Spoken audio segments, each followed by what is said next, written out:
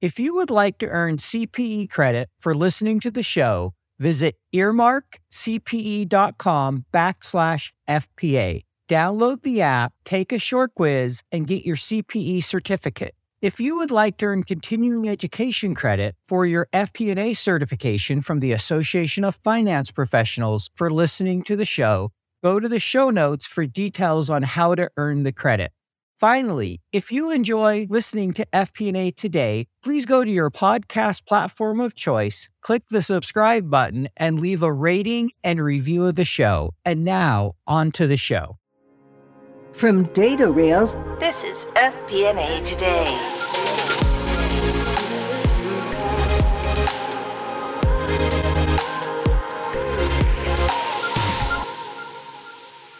Hello, everyone. Welcome to FP&A Today. Today, we have a special guest host, Annette DeYoung, and you are listening to FP&A Today with her.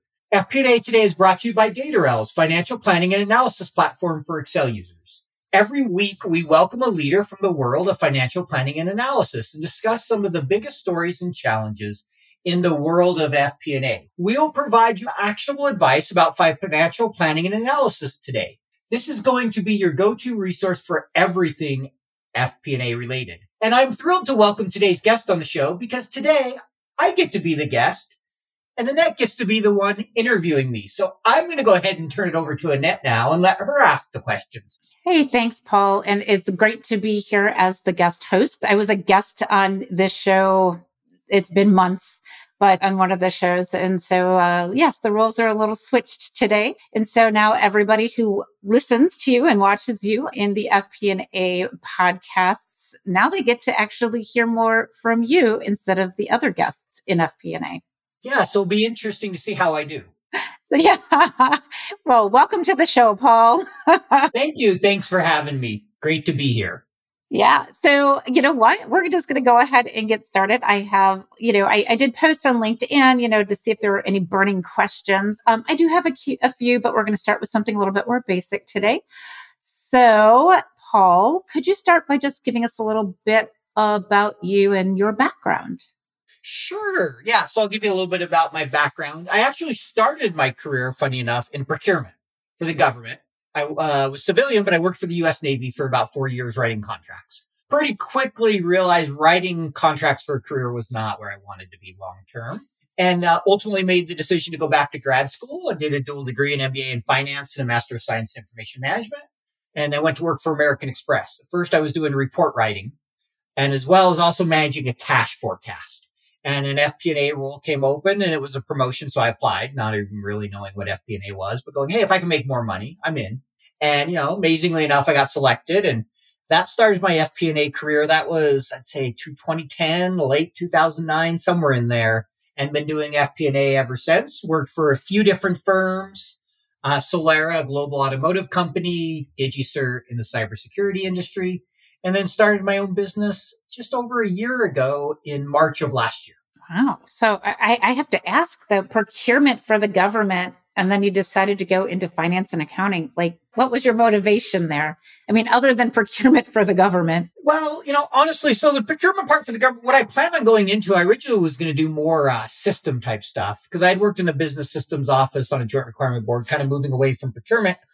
But when I took my advanced finance class, I'd always liked numbers. I really just fell in love with the class and decided to go more the finance route. I kind of wanted to do some investment banking stuff, but I graduated grad school in 2008. That wasn't an option. The market wasn't in a place to hire somebody with no experience, to do that. And so I found a finance role that turned into FP&A and just kind of been doing it ever since. Great. Thanks. So since we're going to kind of, focus on the FP&A, what is it about it that you absolutely love? Why did you decide, right, FP&A compared to maybe other parts of finance?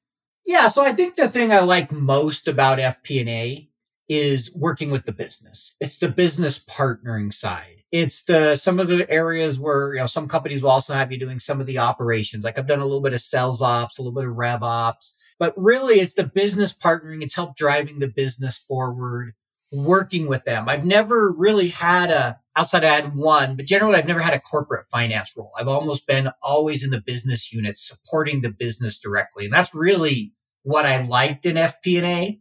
and being able to make a difference, feel like you're impacting and knowing what's going on and seeing the whole business operate. Those are things I really enjoyed. Yeah, I mean, budgeting, forecasting, I like building a model, like figuring out drivers and trying to be close. Variance commentary and some of those things, yeah, not as much, but, it's an important part of the job. Yep. No, and so you mentioned that you've never held like a corporate finance position, always kind of like SMB, right? Where everybody kind of works together. So I come also from the same type of background where accounting and finance, they're usually only a couple of people, right? They're not completely separated from each other like they are in corporate finance. So how was that working with, of course you have a finance degree, but working with accountants? Obviously one's kind of, looking at history, you're looking at the future. Just give me some backgrounds on maybe some of those relationships between, right? They're so close, but yet so far away. What was interesting when I first jumped into an FP&A role at one of the companies I worked for at American Express, we would post some of the journal entries. So that was kind of different, and a lot of our accounting outside of the controllership was offshore. Okay. So worked a lot with India. So definitely worked with them a lot and, had good relationships. I look at it as really a partnership. One of the big areas often we'd work a lot in is accruals, providing support, helping with audit sometimes and explaining how things were done. When I worked in the travel industry, it was American Express travel side. We had some different entries that were unusual for a lot of businesses, and they took a while to get the auditors comfortable and even some of the accounting people. And then as time went on, one of the more interesting, partnerships I had, well, kind of two. One, I was working with controllership a lot because we had some stuff in the business that we had to clean up because they've kind of been left to their own and they hadn't had any FP&A oversight. And this was international, some of our small markets. And so they were recognizing things not necessarily GAAP compliant. And so there was a lot of working with controllership very closely to try to bring them in line and standardize the approach. And then the other time that was really interesting where I had to work with actually treasury and accounting quite a bit is I did the forecasting for travelers checks for American Express. And, 99%, almost 100% of our revenue came off the balance sheet. Either the interest we earned from all the liabilities that, from prior year sales and abandoned property. So we could take breakage revenue outside the US. And so we take a percentage, basically assuming some of it would be abandoned property and never get encashed.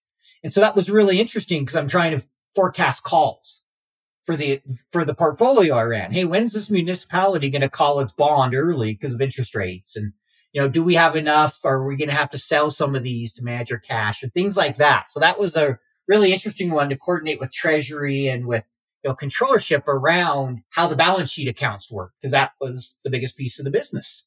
Yeah. And I think because I did, about 5 years in banking and yes, I will agree that coming in, the balance sheet is completely upside down compared to a normal business, right? Loans are assets, right? So, you almost have to relearn what you've learned in school when you're going into the banking industry for sure. Yeah, no, for sure. And I've heard that. And just even doing traveler's check and prepaid got a little bit of that banking experience. So, yeah. So all of that excitement, why did you leave a full-time FP&A role to focus on consulting and teaching? Why not? No. So it was a long time coming as a journey. My undergrad, which not many people know, I did business management with an entrepreneurship emphasis. I wrote my first business plan my junior year of high school, and I came in fourth in the state competition. Wrote one again my senior year and came in fourth. And both years they messed up my score. So the teacher's like, hey, we're going to take you to the national event. So I actually got to present at the National High School Business Association for a business plan. And so I'd always enjoyed writing business plans and the idea of business, but I'm by nature very conservative, as a lot of finance people are, and just never had an idea that one excited me, and two, the nerves go, hey, I'm going to go out on my own. And about a year and a half ago, a bunch of things came together with a number of different opportunities. Someone wanted me to do a course, some consulting stuff, some influencer marketing deals with some vendors. And I told my wife, I'm like, hey, I think I can start my own business. And she looked at me like I was crazy. And we talked about it for the next, 6 weeks or so. And one day she's like, yeah, go for it. I'm like, you sure? Because I'm going to put in my notice today. So you better be sure. She's like, I'm sure. And put in my notice that day and been doing it ever since. So basically you were made for this, right? I mean, obviously all the way from high school to today, it was just bound to happen eventually. Fortunately, it did. I didn't think it would ever happen, but I've always wanted to own my own business. So it's kind of a dream come true. So looking back, I would say, I mean, this has only been, a few years, but I would say like maybe looking back over the past 15 years or so, what would you say, besides going out on your own, was like your biggest accomplishment? Oh, that's a good question. I look back on my career. There's two that come to mind, but I'll share one. So I just started a new role with a company. They just put a new ERP in place. They had just went from every business kind of being their own portfolio where they were doing their own accounting, and they created a shared service. And this company had done, at this point, I think 54 acquisitions over the prior 12 years. So, and a lot of those were US. So there were, 30 plus legal entities and a lot of different businesses. And we had no good insight because the reports weren't very well built out when they first started the shared service. People were struggling. And so in my first few months, I went through and figured out there was this one report they had built. And I went ahead, and I hadn't really used Power Query or Power Pivot at this point. I learned Power Query, figured out Power Pivot could work. At first, I was running it through an Access database because I didn't know what I was doing. And I got this report working that allowed everybody to see their budget and the actuals all the way down to the transaction in this Excel report. And that was within a few months. And eventually the business realized, because people kept asking about it, that it was needed, and they built it in some cubes, and it was used company-wide. I like to call it was the low-cost ghetto BI tool, because they didn't want to invest at the time. They had other projects that were taking priority. But that was one I was proud of, because 4 years later when I left, people were still using it. So yeah, that is a great accomplishment, and that you really did change, I think, the way that the business was run. Yeah, it made a big difference. The accountants were using it, the business was using it, and it helped people better research and understand results without having to, go through and look up journal entries in the general ledger, which takes forever and nobody wants to do unless they have to. Yeah, that's all that manual labor, right? You're right. Nobody wants to do it. And I think just because you created something that was used company wide, a lot of times we're trying to find ways in finance to teach the business to fish, right? Rather than always having to have the answer to the questions, right? And that's where I think, a lot of times we put in so many more hours, right? Because nobody has access to the data. They don't know how to use it or what it's for. So I think, creating something and allowing, educating those other business owners, if you will, right? That definitely seems to help, right? So that you can actually do things that I think are a little bit more for the business rather than just digging into data. Yeah. And that's where, tools are so helpful when you have a good tech stack that can really bring light to those things. But sometimes you don't have that, and you have to figure out what works. Yep, absolutely. That was it. The mother, invention is the mother, right? It's necessity, basically. It's that whole, work smarter, not harder. So we find ways. Exactly. You're like, I can't continue to do it this way, so I'm going to find a better way. It's sometimes just, you feel like you have no choice, right? Yep. And then, of course, when you leave, somebody has to take that over. You were lucky that you actually had somebody to take that over. A lot of times, either you leave a company and it kind of dies on the vine, or you come into a company and now you have inherited something that's somebody else's brainchild and you have no idea how to use it.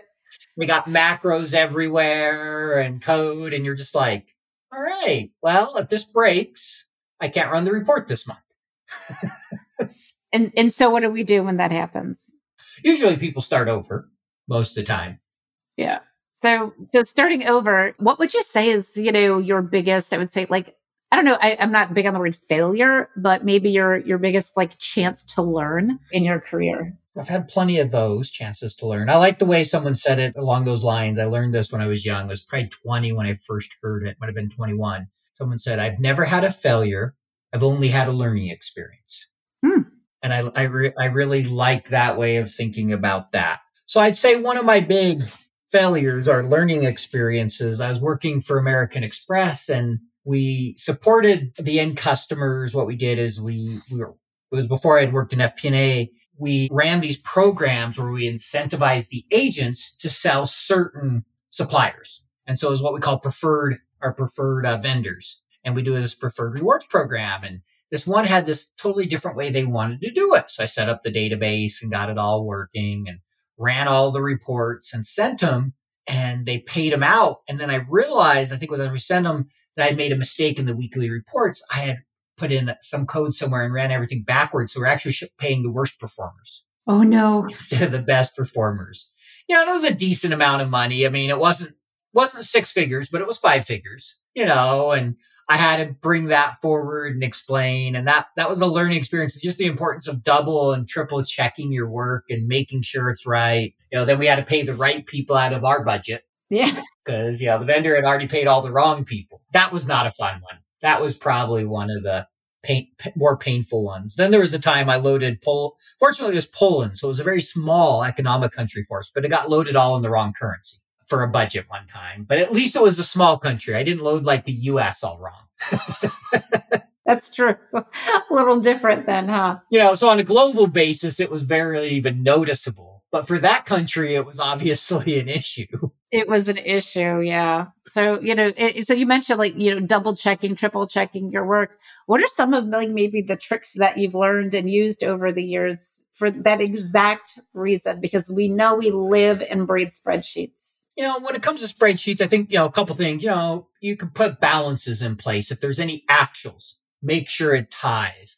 Like whenever I would load something, I had one where the models were built outside of the system and then loaded to it, and having a tie to check to go, okay, what I have in the model, I'll get loaded right. Is it all the right accounts? Because, we've all had it. Someone adds an account and it's not in your template. You're like, all right, I didn't know about that one. And you're like, why doesn't this tie? So first, having those checks throughout. If it's a 3-statement model, okay, does my balance sheet tie? I think doing sanity checks, having some good principles like, all right, I'm never going to hard code. I'm going to have a summary sheet. I'm going to have all my assumptions in clean places. So I think the biggest thing that helps I've really learned, especially with starting the business over the last couple of years, is the importance of using good design principles so that your model is well structured and it's easier to identify. Because the reality is, and we've all probably heard the statistics, 90% of all Excel files have an error. Okay, yeah, that may be true, but how many of those are material? Right. And that's part of it, because you can do sanity checks. I think one good one I've heard with some people is, put all your assumptions to 0, all your inputs, and see if your model goes to 0. I that's one I haven't used. Usually my models are very complex where it's hard to do that. But I think with some models, that's a really good idea, is going, okay, that tells you have a hard coded number. Tells you something's obviously not right if you've turned all your inputs to 0 and you're still getting an output. So I think sanity checks also help. You should know the business well enough to be able to look at something and say, is this realistic? Does this look right? Right? Because there's times, if you do your job well, you should be able to spot material errors beyond just your checks. Some of that will just come from knowing the business. So as somebody who's just starting out in their career in finance, just because you said knowing the business, what's a great way for those newcomers, right, coming into the business world to kind of get their leg and to start understanding the business when they don't have the experience? Yeah, there's a couple things. So, one of the things I've done whenever I've gone into a new role is I try to figure out what are the industry kind of newsletters or magazines that are out there and read them to start learning about the industry. If there's competitors and they're public, read their 10K or their 10Q, listen to an investor call. Beyond that, those things you can do on your own is, talk to your boss about going out on a sales call or a sales meeting, about listening in to a customer support call, or if you're a call center, going for a day and listening to calls. So really making that effort to spend time with the business. Finally, I had a company where we were struggling to kind of bring employees on board, and we were bringing a bunch on board. And I said, look, we need to change the hiring process. And we went through and said, okay, the first week, we really don't want to have them do almost anything finance related. Let's just set up meetings today with the kind of the product, with the sales team, with the customer support, and just have them go out and learn the business. Then we'll walk them through what we know about it. And so they spent quite a bit of time and found that really helped them come up to speed a lot quicker. So I recommend, one, leaders have a program to onboard that's about more than finance. Focus it on the business in the early days. And two, if you're the employee, take initiative if they're not doing it, both on your own and within the company. No, that's actually fantastic advice. Thanks. So what do you see as maybe the biggest opportunity and the biggest challenge going forward for FP&A professionals? Yeah. So I think, industry, I think one of the biggest kind of opportunities in some ways, challenges, and I won't say just FP&A professional, I think finance in general as well, is how are we going to use AI? How is technology going to continue to change things? Right? I think everybody's been shocked to see how quickly, Chat GPT and these generative language learning models have started to be used, right? We're seeing tools. I know Datarel's released something, their own. I know, lots of other tools have.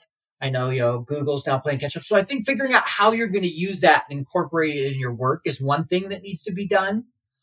And I think that's both an opportunity and in some ways it's a challenge, but I think it's mostly an opportunity. I think the other one is data, which goes both ways, is how are we going to get better at working with data and ensuring we have, good systems for data? Because there's just an overload of data today.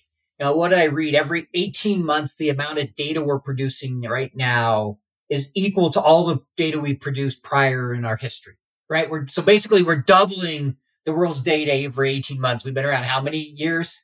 It's just amazing how quickly we're adding data. And so I think being able to work with it, being comfortable, being able to ensure you can know what systems to access and how to get the numbers you need. And not only get the numbers you need, but I think I'd say more important is how do you take out the noise, right? How do you find the signal? What's important? How do you present that in a way that you can influence the business? So I think those are really two things I see as both kind of, some opportunities and challenges around them that I think will continue to get bigger. The use of AI and then managing data to drive the business forward. Because it's easy to just analyze data forever, but if you're not actually finding any insights or bringing recommendations, then you're just basically goofing off, so to speak. Yep. So would you recommend, as again, right, in the FP&A career, whether you're just starting out or even if you've been doing it a while, knowing your audience, right? So how would you recommend, right? So, because we do a lot of reports, right? A lot of analysis and a lot of output. So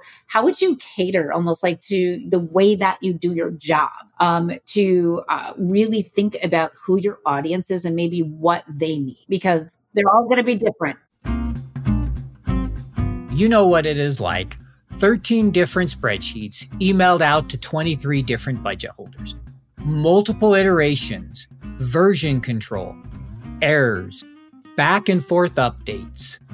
You never really feel in control of the consolidation and collection process. Yep, I've been there. Stop, breathe. Datarels is the financial planning and analysis platform for Excel users.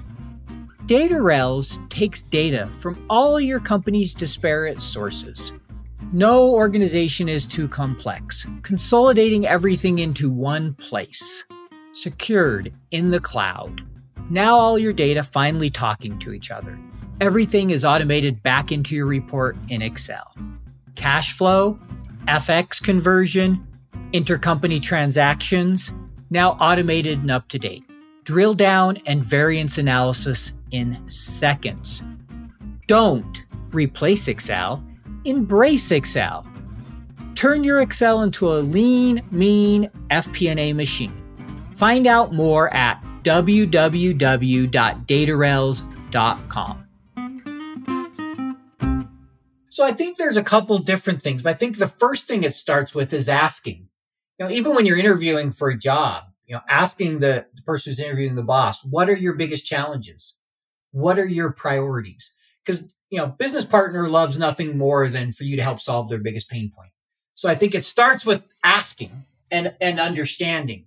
And then it goes much beyond that. So you build that relationship of trust, which I think is really important. You understand what their problems are and you solve some of them. Then the next thing is trying to think like your business leaders when you're putting presentations together. I was terrible for a lot of my career at this. I love numbers and a table, so I put a table in everything. No, most people don't love a good table. Really learning to be able to use visuals that clearly tell the story and that anyone can understand. And that's something I've really learned a lot over the last few years, and I've bought a number of different books. I got one here, Effective Data Storytelling, Storytelling with Data, Show Me the Numbers. And, it's really helped to read best practice.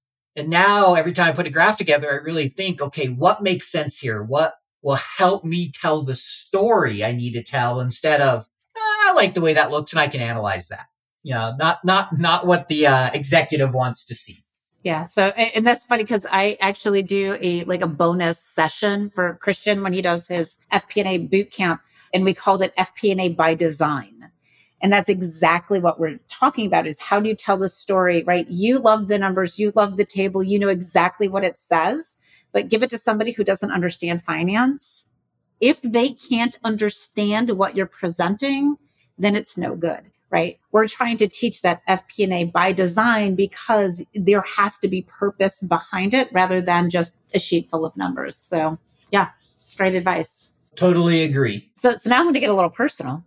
Oh no, I'm in trouble. I know. So what is something interesting about you that not many people know? You have a lot of followers on LinkedIn, and I know you have a lot of followers on FP&A today. So there's a lot of people who know a lot about you, but give us something that maybe not so many people know. I'll tell 3 because I usually use the combination of these when I do, truths and a lie. So, but these will all be truths. I met Jimmy Carter once. This was 2008. I was in the UK in London. I was at Heathrow Airport. I got on a flight and all of a sudden, like the flight, some guy's going around shaking everybody's hand, and I see 2 security guys. I can see the earpiece and the suit. I'm like, oh, those are Secret Service. And I look and I'm like, pretty sure that's Jimmy Carter. And the guy next to me goes, who's that? He was from the US as well, older than I am. I'm like, you really should know who Jimmy Carter is. And he went around the plane and he shook everybody's hands before it took off. Wow. That was one. Second, and now I'm old and out of shape, but I used to run marathons. I ran my first marathon when I was 17, and I ran a time quick enough at that time to qualify for the Boston Marathon. Wow. So that was an accomplishment I'm pretty proud of. Let's see. The third one is more embarrassing, but so I'm getting ready for a race one time, and I did have some spandex underneath, but I had my running shorts and I pulled them off and didn't realize it with my tracksuit. And I ran the race. I had a long singlet, fortunately, so it wasn't very obvious. I ran the race and went to put back on my warm-ups and realized my shorts were sitting in them. So, fortunately, like I said, I had a spandex underneath, so I wasn't running in the breeze, but it was still embarrassing nonetheless. So there you go. Not many people would know those 3. That is true. You can't Google that and find that out, right? No, fortunately, none of those are on Google. I love sometimes we talk about, this was before the internet. We have no proof of any of this. Yeah, and it's a good thing because I did a lot of stupid things as a kid that I'm glad there's not proof of. Nowadays, there's proof of almost everything. You put something online and it's never going away. Ever. I know. And kids don't realize that. I know. So we actually do have a couple of questions from some of your followers. All righty. I want to make sure to kind of include these in our interview today. So I'm going to read this one here. It says, do you believe that in the near future, we could see more CFOs, which have started as FP&A roles, and they don't have CPA certification? We're already seeing it. We're seeing more and more of that. And I think we'll continue to see it. Interesting. If you go back and listen, I had Casey Wu on, I think it was episode 38, roughly. And he came from investment banking, not a CPA background. He's been a CFO, I think 5 times now with startups. And he commented how the CFO is in the future going to be more like the chief business intelligence officer. And what he meant by that is not we're going to do the technical work, but we really need to own the data. He referred to how you could tell a modern CFO because they'll put analytics under finance. And so we're seeing more and more come from CFA because it's becoming much more important to be that right-hand man to understand the commercial, just to understand the strategic, the analytics, and a lot of those things fall under FP&A. Whereas, you can still come from the controller and the CPA background, and that's a great background, but a lot of that's being automated and viewed more transactional and governance and regulation. And those type of things today where FP&A often gets a much closer view to the business. So I think that's why you're seeing more come from FP&A. But both routes have their benefits, and you can become a CFO either way. No, I completely agree. And so I think I was reading that there was a poll that was done with CFOs and that they see themselves as like the most manual job in the C-suite. Mm-hmm. Would you agree with that? Unfortunately, yes, I would agree with that. I mean, I think, I was reading an article, I wrote an article about the use of AI. And I mentioned in there, I had found a chart that showed finance is using AI, kind of that modern technology, the least of all the departments. And I think, there's multiple different reasons for that. And then the second thing I think that's a challenge is, finance has to usually put together the data and the metrics across the entire business. They're usually the ones who own a lot of those operational metrics reported at a company level, which means they're getting into every single system. The sales guy is typically just getting into Salesforce and maybe a marketing tool, and the operations guy is getting into has 2 or 3 systems. Where sometimes FP&A, yes, there'll be a data warehouse sometimes, some of that, but often they're still getting into multiple different systems. And that can be very manual because, especially if it's a very mature company that's been around for a long time, they got a lot of older tools that don't always speak well to each other. Yeah. You're laughing because I think you can relate to that one. I definitely can relate to that one. And so going back to not just the AI, but technology itself in finance, it seems, in that bell curve, we are laggards, right? When it comes to adopting, especially new technology. Now, I'm not saying all, right? A lot of times startups, they're going to be the first in line. But to your point, when you already have a business that's been established, right?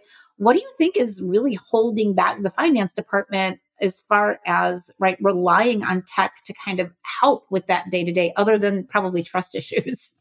Yeah. So I think I would say probably 3 things if I was to think about it. First is just investment. Often finance is the last one to get it unless it's regulatory, right? If I got to legally meet it, like if I want to go public, I know I got to fix some systems because the last thing I can afford is to restate my public earnings because my accounting system screwed something up or a person screwed it up because the system was a mess, right? And so I think that's often where investment comes from. So I think there's a challenge because, if you're a CEO, do you want to invest in a finance tool or you want to have that salesperson? Salesperson's easier to quantify. That sales system is often more direct. So I think there's a little bit to be said. And the CFO looks at his limited dollars and usually is saying, okay, I can band-aid this. My team can manage it. I want to make sure we hit that top line number. So I'm going to invest it in the business first. So I think that's one reason. I think, that's one challenge. I think some of the others is you look at, finance and there's the trust issue, like you mentioned, but going beyond that, kind of the black box idea, right? If we can't get our hands on it and understand every little number, we're afraid to put it in place. And that's one of the reasons Excel is so loved, right? Anyone can get their hands on Excel and look through it. And then I think in general, we often sometimes are the busiest roles and we don't invest enough time in our self-development. And I think in many ways that is often the biggest issue. I mean, look at Power Query. It's been around now since I think 2012. And I would bet of FP&A professionals, 10% are using it, 20. Power Pivot. You think it's that low? I do. Wow. I bet it's under 50% for sure, at least in my experience. Dynamic arrays. Right? I mean, I teach Excel and ask how many people know dynamic arrays. And in the room of 20 on average, I might get 2 or 3 hands. Ask how many know Power Query. If it's a good group, half of them know it. Okay. And this isn't just FP&A. These are finance in general. I don't think I've been in one room where the majority of the people are using it in a training yet. Okay.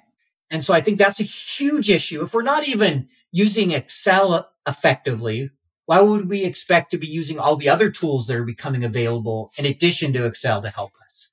So I think upskilling is the other area that really we need to do a better job. Great. So speaking of Excel, I have to ask, right? What is your favorite Excel function and why? I shouldn't say Google Sheet. I'm kidding.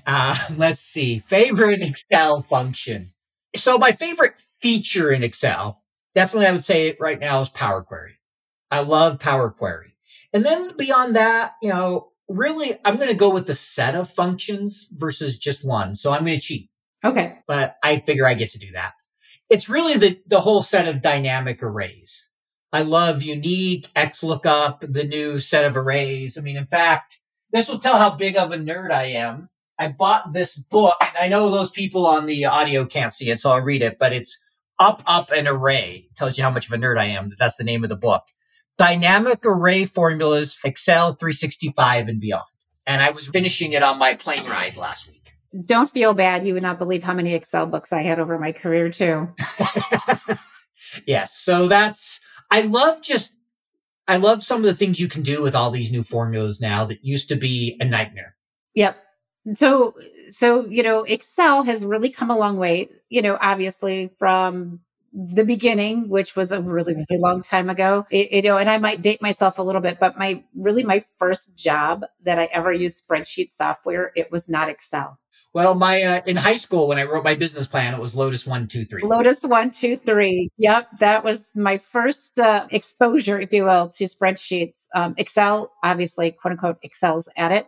It's been around a really, really long time. And we do see, though, that there are a lot of people that are moving to Google Sheets, right? How do you feel about like FP&A using Google Sheets? I know I see the look on your face, but you would not believe how many people I run into that tell me they're a Google Sheets shop.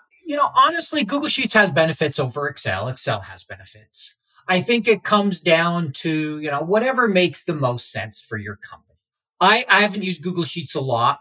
I do like that it's cloud-based. It does have some unique, formulas that Excel doesn't. For the most part, 90% of the formulas are the same. I'd say, probably one of the bigger strengths of Excel is it can handle a lot more data. Google was designed for the cloud and was originally designed. It wasn't designed to handle a lot of data. And so, some of the benefits are, hey, if you're an overall Google shop, right, then it integrates really well. It's all cloud-based. There's a little bit of better version control and security. Some of the things I know DataRails adds to Excel that you don't get real well natively. I know they've done things to improve that, but I don't think anyone feels like the collaborative experience in Excel is great. Like, we're not going to write home about it, but it's come a long way. It's definitely a lot better. And so I think, there's pros and cons, and you have to decide as a shop what makes sense for you.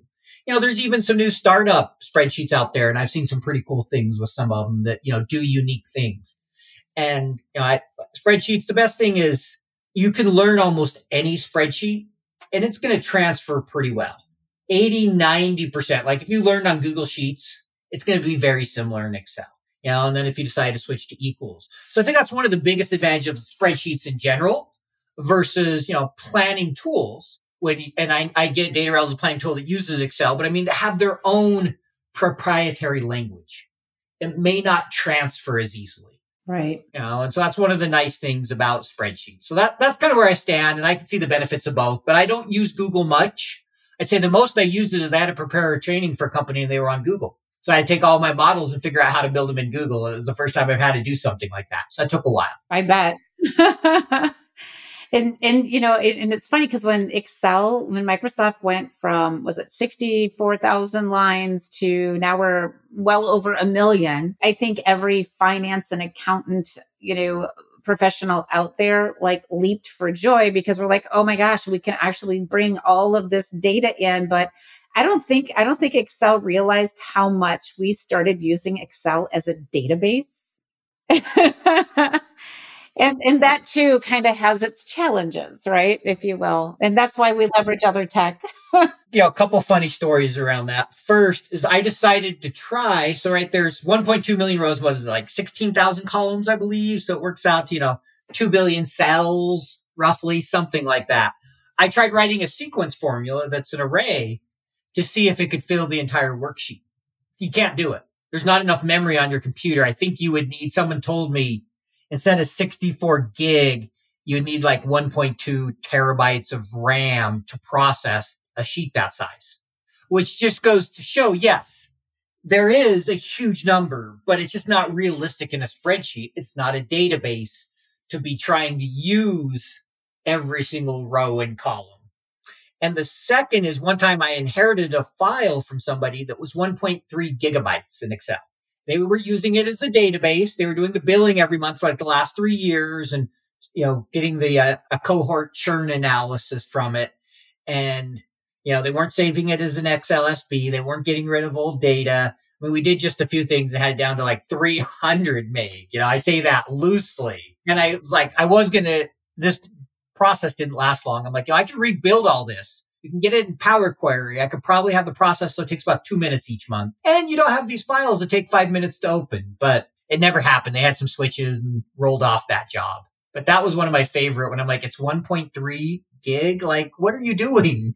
That's huge. That's huge. And when I talk to people, I always refer to my coworkers, Al and Frank, and those stand for Albatross and Frankenstein. And those are spreadsheets, right? Because Albatross, so to your point, right? 1.3 meg, it's huge because it just becomes unwielding at some point. But it started out as Frank, right? Where somebody, usually your CFO, asks for something.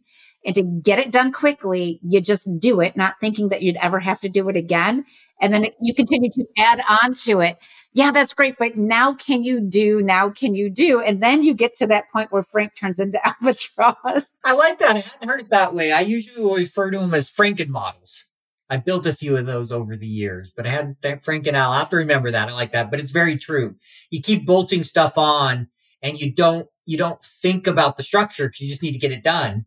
And before you know it, you got hard-coded numbers, you got sheets with no name and hidden sheets, and it's just a big mess. Yeah. And before I left FP&A, that was kind of, they made fun of me. I actually have a placard because anytime I'm like, do you want it right? Or do you want it right now? Because you're going to get something different.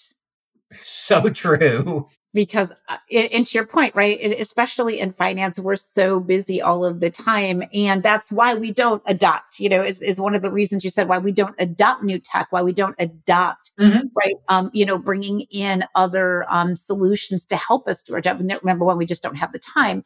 And so we tend to just put it together, right? Because somebody needs it yesterday. And that's like step one, right? That's where the problem started. Right? That's the root cause right there. And so, yeah, I have learned to kind of set those expectations because if you want it right now, you're going to get a different output than if you just let me have the time to do it right. No, so true. I remember we had a new CFO and he would stand over the shoulder of people who were sitting there waiting for the report. And the one girl finally turned to him and she's like, you're not helping things. Like, if it's going to take a little while, just go sit down and relax and I'll bring it to you when I'm done. I need some time to ensure I get you the right numbers. But he would literally just stand. Unfortunately, I was remote, so he couldn't do that to me. But he would stand over people's shoulder and I'd see him travel just waiting. And then the one finally, like, just go calm down, relax for a minute and let me get you the right number. I think we've all worked for those, right? For people just like that. Yeah. So that leads me into my last question, which again was a LinkedIn question. How do you feel FP&A improves business performance? There's a few ways, but I think one of the best ways it improves performance is to be there with the business, understand strategy, and help ensure that the programs they have are resourced appropriately, that they're realistic estimates to it, and that there's a solid strategy there to help the business go forward. And that's why it's so important to understand the business. I still remember, and this is one of the, compliments I'm probably most proud of in my career. And I'd worked really hard to get to know this business and I've been very involved. I had a business leader when I left. He goes, he's like, you don't just report the P&L, you help shape the P&L. And his idea was you're helping influence the numbers by helping us make good decisions. And that's really what it comes down to. Ultimately, we're stewards of capital under the office, under the CFO. And our job is to help ensure the business best uses that capital to help us grow. And if that's being done, if we're, building good models, we're providing good insights, then we can really add value. And that's rewarding. I mean, for me, the other thing that's extremely rewarding, it has nothing to do with that, is just training somebody, right? Seeing someone develop and grow. But that isn't so much the business, but it can be in the sense of if you train good people, then you're leaving the business better than when you came. Great. So before we wrap up our podcast today, is there anything else that you would like to share with, I would say your viewers on FP&A today? I'll just say thank you for listening. And it's kind of been fun to be on the other side of the mic for a change and just appreciate, how many people listen. I didn't realize how big this would become. And I totally love doing it. And I'm grateful for everyone out there who takes the time to listen and keep the notes coming. I love to get the emails, the messages from people saying, hey, I listened and this episode helped me with this, or I really appreciate what you're doing. And so just a big thank you to the audience and a thank you to you for playing host today. Yeah, it was my pleasure. Thanks, Paul.